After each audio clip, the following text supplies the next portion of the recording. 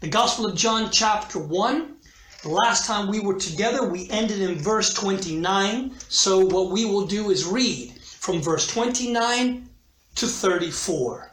And it reads, "The next day, John saw Jesus coming toward him and said, 'Here is the Lamb of God, who takes away the sin of the world. This is the one I told you about. After me comes a man who ranks ahead of me, because he existed before me. I did not know him, but I came baptizing with water, so he might be revealed to Israel.' And John testified, 'I saw the Spirit descending from heaven like a dove, and he rested on him. I did not know him, but he who sent me to baptize with water told me, the one you see the Spirit descending and resting on, he is the one who baptizes with the Holy Spirit. I have seen and testified that this is the Son of God.'" John, the writer of this gospel, was a disciple of John the Baptist. He would have been one of the first of all the apostles to have seen Jesus and accompany him during his ministry. I do agree that we need all four of the Gospels in order to get a more complete picture of the ministry of Jesus. However, even after knowing that John's Gospel was written around 90 AD, some 20 years after the latest Gospel account, I like John's recollection of a particular event that we see here in these verses, the baptism of Jesus. It would be too easy to read through the event and not take into account what it is God is doing with the biblical persons we also see involved in the scene. I see it to be very important to consider the event that brought John the Baptist to the position to finally say, "And I have seen and testified that this is the Son of God." And I would also beg to consider that the living God would have the gospel writer to see with his own eyes and to later record what it was that he saw, making his gospel that much more important, so you and I would have an account which would give us in detail the security to our salvation. When John recorded in his gospel, there in chapter 20, verse 31, John wrote this, "But these are written so that you may believe that Jesus is the Messiah, the Christ, the Son of God, all three one and the same, and that by believing you may have life in his name." It was the entire gospel from beginning to end that he accomplished just that. Let me share with you a portion of what it was that I realized as I read through these particular 6 verses. When we read verses 29 to 34, we see that unlike the previous 3 Gospels, John did not write about the wilderness account in his Gospel. Instead, he recorded for us, as from verse 29, the events immediately after Jesus returns from the wilderness. When we consider John's omission of the wilderness account, do we get a better understanding of his narrative? According to the information given to us here in verse 33, it reads, "I did not know him, but he who sent me to baptize with water said to me, 'Upon whom you see the Spirit descending and remaining on him, this is he who baptizes with the Holy Spirit.'" It was only after the baptism of Jesus that John bore witness of what God had previously told him. John knew from that time and not before that it was his cousin Jesus to whom God was referring. So, when we read these 6 verses, the chronological order would go something like this. Starting with verse 33, not 29. "I did not know him, but he who sent me to baptize with water said to me, 'Upon whom you see the Spirit descending and resting on him, this is he who baptizes with the Holy Spirit.' We then would go to verse 32. And John bore witness, saying, I saw the Spirit descending from heaven like a dove, and he remained upon him. It is now that we would read from 29 to 31, like this. The next day, John saw Jesus coming toward him, and said, Behold, the Lamb of God, who takes away the sin of the world. This is he whom I said, After me comes a man who is preferred before me, for he was before me. I did not know him, but that he should be revealed to Israel. Therefore I came baptizing with water, ending with verse 34, and I have seen and testified that this is the Son of God. I really wanted to continue on and give you more of the chapter, even finishing the chapter. But I saw something within these verses that blessed me, and I wanted to share it with you. Concerning how I noticed the way God prepared John, the writer of this gospel, so that he would have an account that would be set apart from the other gospels. I saw how God dealt with John the Baptist, and I noticed the importance of what God allowed John to do. And lastly, understanding the mark of the security to our salvation, mainly speaking of the baptism of the Holy Spirit. We see that the wilderness account is written in the other three Gospels, but not of much interest for John to record the event in his Gospel. The episode where Jesus is led out by the Holy Spirit immediately after his baptism for the course of 40 days in order to be tempted by the devil himself. I believe it is for this reason that John chose to leave the entire account out of his gospel. Let me explain. We should take note that to first be tempted, there must be a desire of ill intention within the core of man, of which the devil himself or his minions could take hold and hence tempt you with it. In the epistle written by James, he writes to explain what temptation is. There in James chapter 1, verse 14, it reads, But each person is tempted when he is drawn away and enticed by his own evil desire. In Jesus, there was found no intention of the heart for selfish evil desire. It was Jesus our Lord proving time and time again that he is the Christ, the one, the only one, worthy and pleasing in the sight of God the Father Almighty. The Apostle Paul will write in his letter to the Romans, there in chapter 3, verse 25.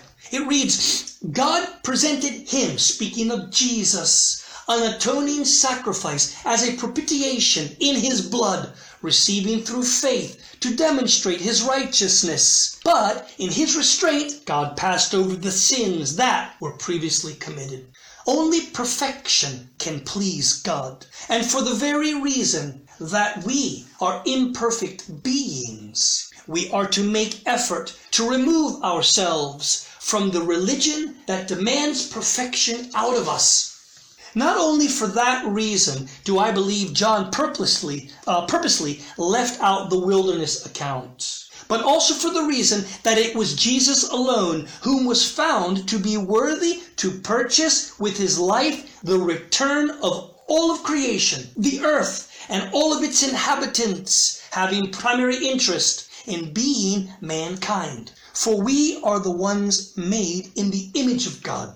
That's you and me. As it were, all of creation was passed over into the hands of the wicked one, the devil, since the time man had decided to follow their own heart. This is the reason why death is even part of the existence that we now live. Its father, the devil, is in charge. Be that as it may, the plan God had for the gospel writer would include an entire life to be as a living testimony to and for the very Son of God that John the Baptist came to proclaim. Everything was recorded for us. It would be this same John that would write for us the revelation of Jesus Christ. Again, a proclamation stating that only Jesus is perfect. There in Revelation chapter 5, verses 1 through 5, let me read it for you. And the writer of the gospel, also writing the revelation of Jesus Christ, says this. Chapter 5, verse 1. And I saw, John having a personal account visually and recorded it. And I saw in the right hand of him who sat on the throne a scroll written inside and on the back, sealed with the 7 seals. That scroll is the title deed to all of creation, including the earth. John continues, Then I saw a strong angel proclaiming with a loud voice, Who is worthy to open the scroll, to loose its seals? And no one in heaven or on earth or under the earth was able to open the scroll or even look at it. No one was worthy to undo what it is the devil has begun. So I wept much, John wrote. And I can only imagine. At this point, there is no hope for you and me. At this point, the devil has won. Death will continue. You will be born. You will live, have relationships, have loved ones, die up to this point.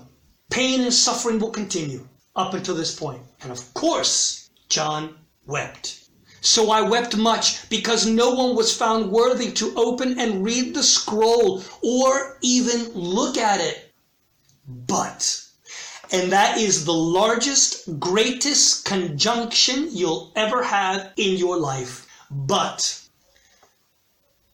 I am a failure. I was and probably always will be. But, and that's my story. Just as the many of you, very possibly, could be in that category, you need to know you have that conjunction in your life that will change it forever. But one of the elders said to me, Do not weep. Behold. And when we read that word behold, as I've said before, anywhere in the Bible, it is in fact to proclaim that there is nothing of greater intensity than what is about to be said. When the Bible says behold, get ready to read that which is intense. Behold, the Lion of the tribe of Judah, the Root of David, one and the same, has prevailed to open the scroll and to loose its 7 seals. Back to the Gospel of John.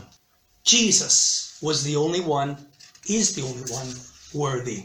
There is only one who is worthy and only one who is able to rescue and protect us. That is what the Gospel writer is telling us.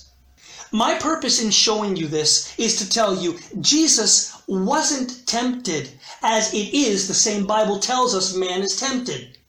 We can understand better what God the Father was doing with Jesus in the wilderness when we see what the writer of the letter to the Hebrews says about Jesus. There in Hebrews chapter 5, verse 8, he wrote this, Though he was a son, yet he learned obedience by the things which he suffered. Therefore, the passage would read better like this. Jesus was sent to the wilderness to be tested, to learn obedience, not to be tempted.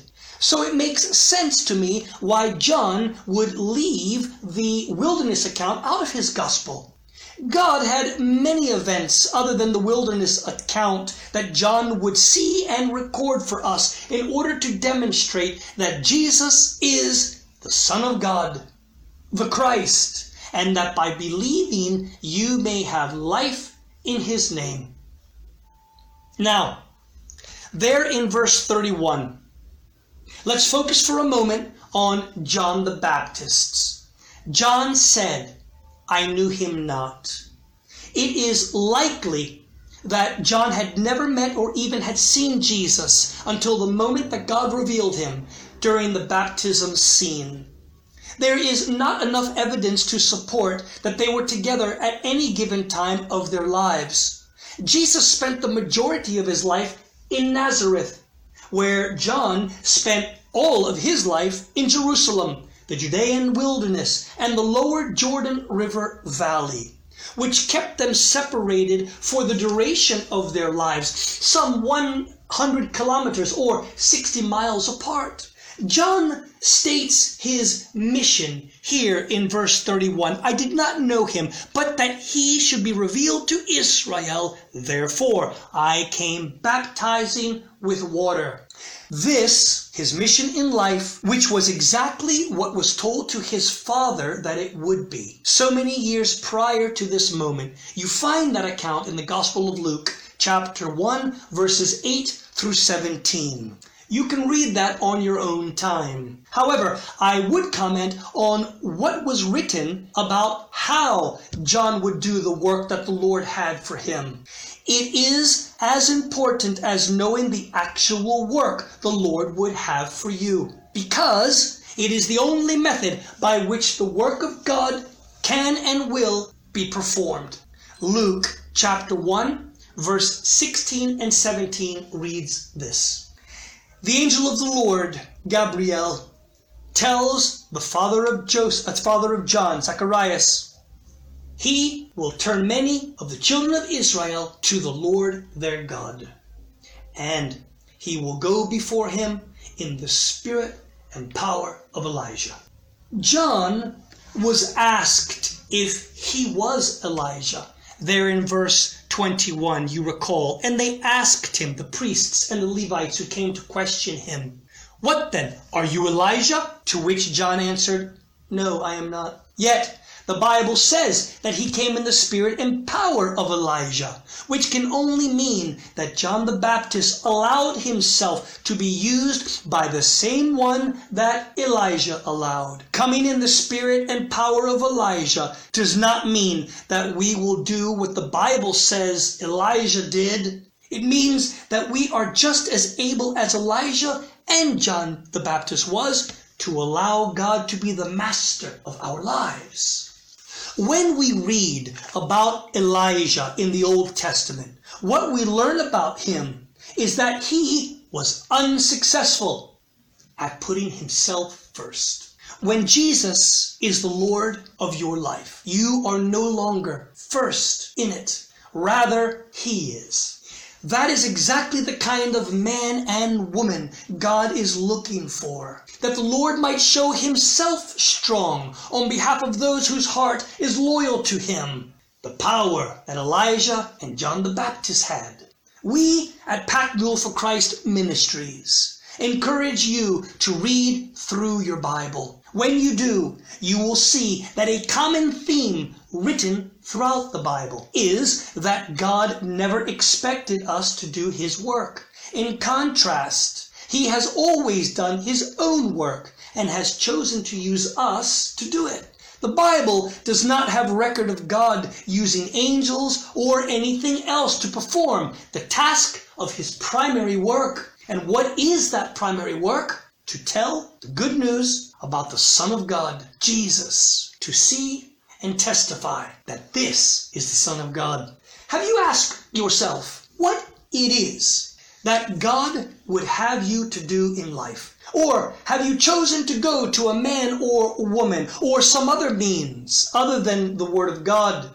If that has been the method that you have grown used to or that you were taught, I would like you to see this that we have here.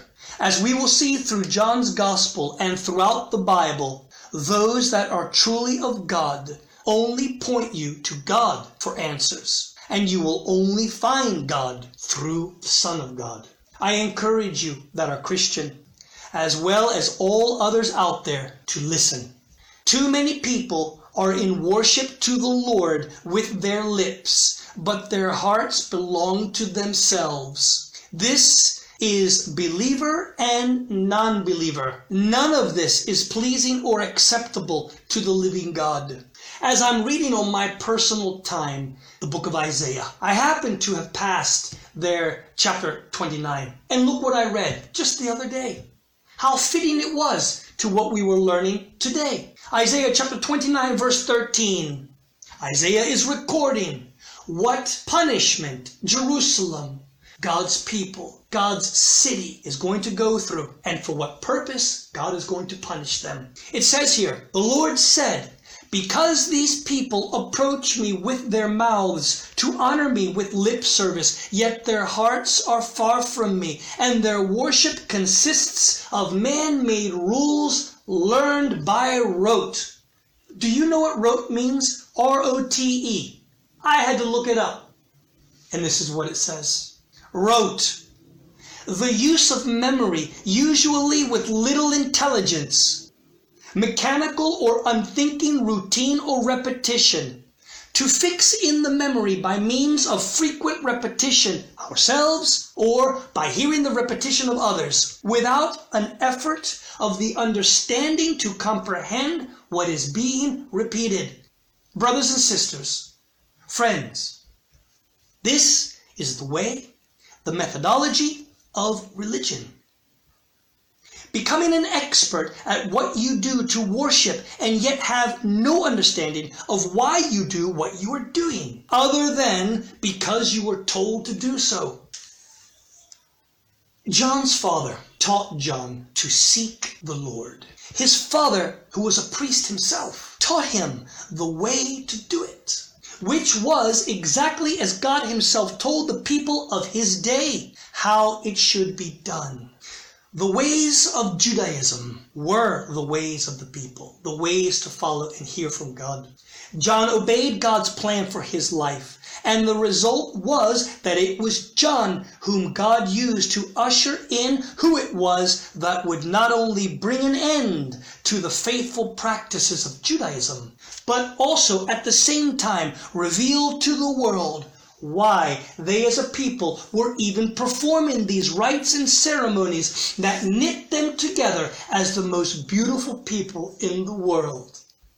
Matthew will write in his gospel there in chapter 5, verse 17. He'll write, Jesus saying, "Do not think that I came to destroy the law or the prophets. I did not come to destroy, but to fulfill."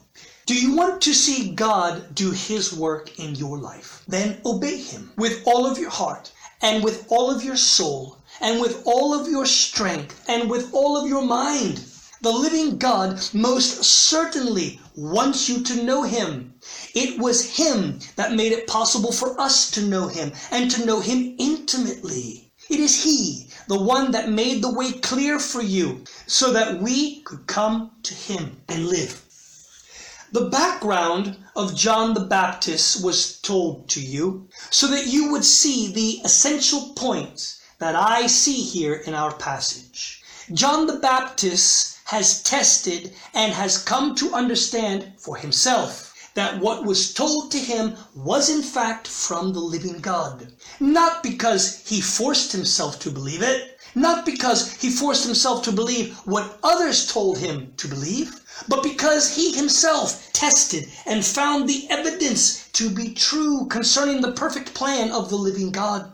John the Baptist had been given proof without shadow of doubt that it is him, Jesus, who is the Son of God. There in verse 33, I did not know him, but he who sent me to baptize with water said to me, upon whom you see the Spirit descending and remaining on him, this is he who baptizes with the Holy Spirit. Bringing us into our next and final point of interest, the baptism of the Holy Spirit.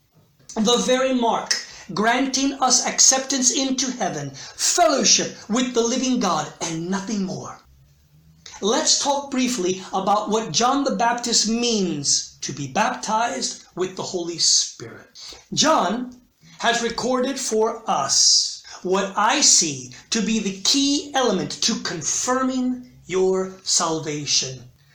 I've seen too many Christians, usually part of an organization, a denomination. They come to some point in their lives that say, I don't know if I'm saved. You don't know if you're saved. What a dangerous life it was prior to that moment. It is not only believing that Jesus is God. That's not it. For the epistle that James would write clearly stated there in chapter 2, verse 19, he wrote, you believe that God is one? Good for you. Even the demons believe that, and they shudder and tremble. I see that in the church today, the baptism of the Holy Spirit has been misrepresented in its understanding, which I fear has been the cause of many a Christian to fall by the wayside, abandoning the straight path that God has set for us in his word, the Bible. Solomon would write, Proverbs chapter 4, verses 26 and 27. He said this, "Carefully consider the path for your feet, and all your ways will be established." He went on to say, "Do not turn to the right or to the left. Keep your feet away from evil." That evil is any misrepresentation of that which is good. And according to the Bible, only God is good. And because of what we saw there in the first verse of chapter 1, in the beginning was the Word, and the Word was with God, and the Word was God. Therefore, if the Word is God, then that which is evil is the misrepresentation of not only him, but of what he said. The misrepresentation of being baptized with the Holy Spirit is not only all too common among Christians today, but the incorrect teaching seems to have become the normal teaching which is being used to mold new Christians. Regardless of what we see the Bible to say. If the instruction of the Bible is set aside on this matter, then we cannot expect our new Christian brothers and sisters to grow in the direction of maturity. The letter written to the Hebrews, chapter 5, verse 14 said this, "But solid food is for the mature, for those whose senses have been trained to distinguish between good and evil, between that which represents the living God to that which misrepresents his spoken word." When John announced that he himself baptizes with water, there in verse 26, John answered them saying, "I baptize with water, but there stands one among you whom you do not know." He said it in the same context as saying, that which I do is only with water, or it is only water by which I baptize, a superficial act, nothing more. By definition, that which is superficial is that which is shallow, not deep or profound, reaching or comprehending only what is obvious to the sight of or located near the surface. That which does not penetrate below the surface, affecting only the surface. He went on to say in verse 33, "He who sent me to baptize with water said to me, upon whom you see the Spirit descending and remaining on him, this is he who baptizes with the Holy Spirit." John the Baptist said that his own work could not grant to you entrance into the kingdom of God. He said that his own work was only a superficial representation of what was told to him would come. The baptism of John could not save anyone from the punishment for that which we are born with, the human nature. It is the nature of man that has been judged already and will soon be punished, which is why God told John who Jesus was, the one who would baptize with the Holy Spirit, the one who gives the mark of acceptance into heaven. Without it, there is no acceptance into heaven.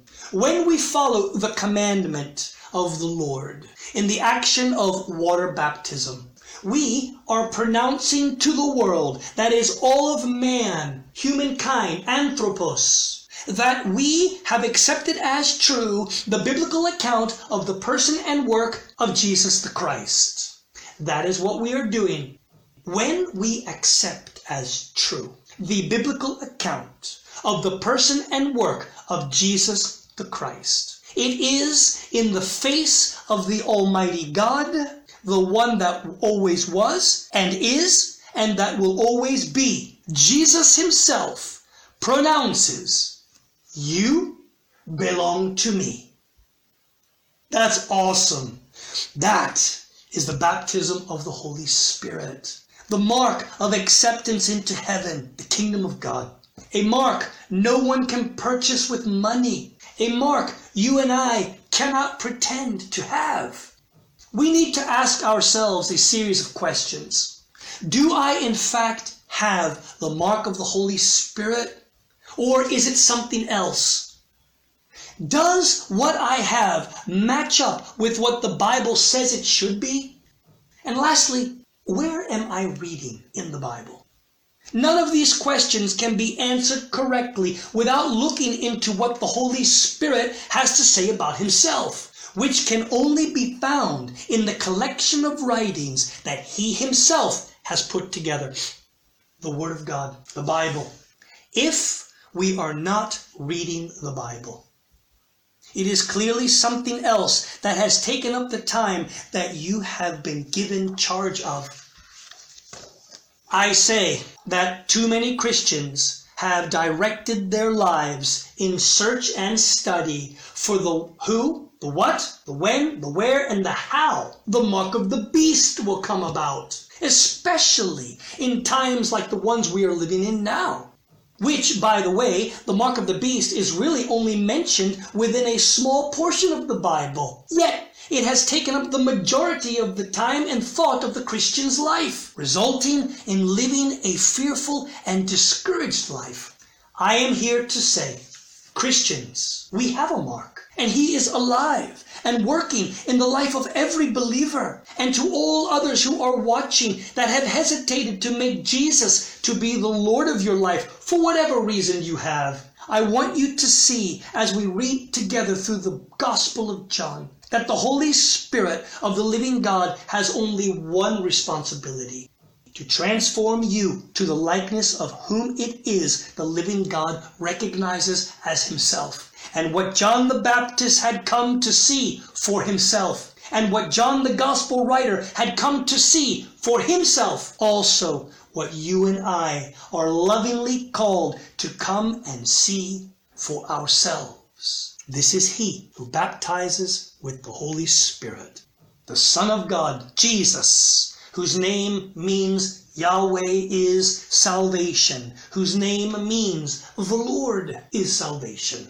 For the very purpose that the writer has made effort to record for us what he knew was the gospel, the good news, was that we would also come to know for ourselves what he heard, tested, and found to be true.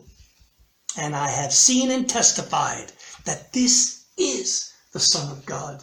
Today, we as Christians are testing less and less what it is we are being told about the living God.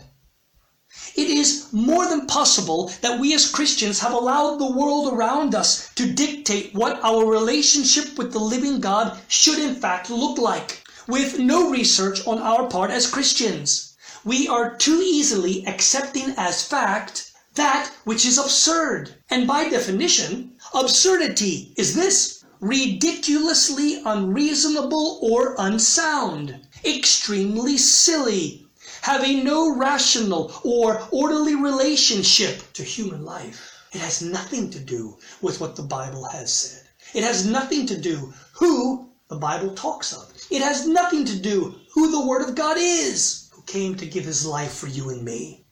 I am encouraging you, if we say that we love the Lord, then we would know that it is because the Lord loved us first. The same writer to the Gospel of John as to the revelation of Jesus Christ also wrote that in his first epistle of John, chapter 4, verse 19. He wrote, "We love him because he first loved us. And if we know that he loved mankind first, then we would know what he left for us as his word, which is the only collection of writings that proclaims and proves time and time again to be of him." Read your Bible. And if you don't have one, get one. It is how we are led in this life, even through any event that may come our way. That's going to conclude our reading today. However, I would like to read this last passage to comfort each and every one of us that may have been blessed by this message. Psalm 23. The Lord is my shepherd, I shall not want. He makes me to lie down in green pastures. He leads me beside the still waters. He restores my soul. He leads me in the paths of righteousness, and he does it for his name's sake. Yea, though I walk through the valley of the shadow of death, I will fear no evil. I will fear no misrepresentation of the word of God. For you are with me. Your rod and your staff, they comfort me. You have prepared a table before me in the presence of my enemies.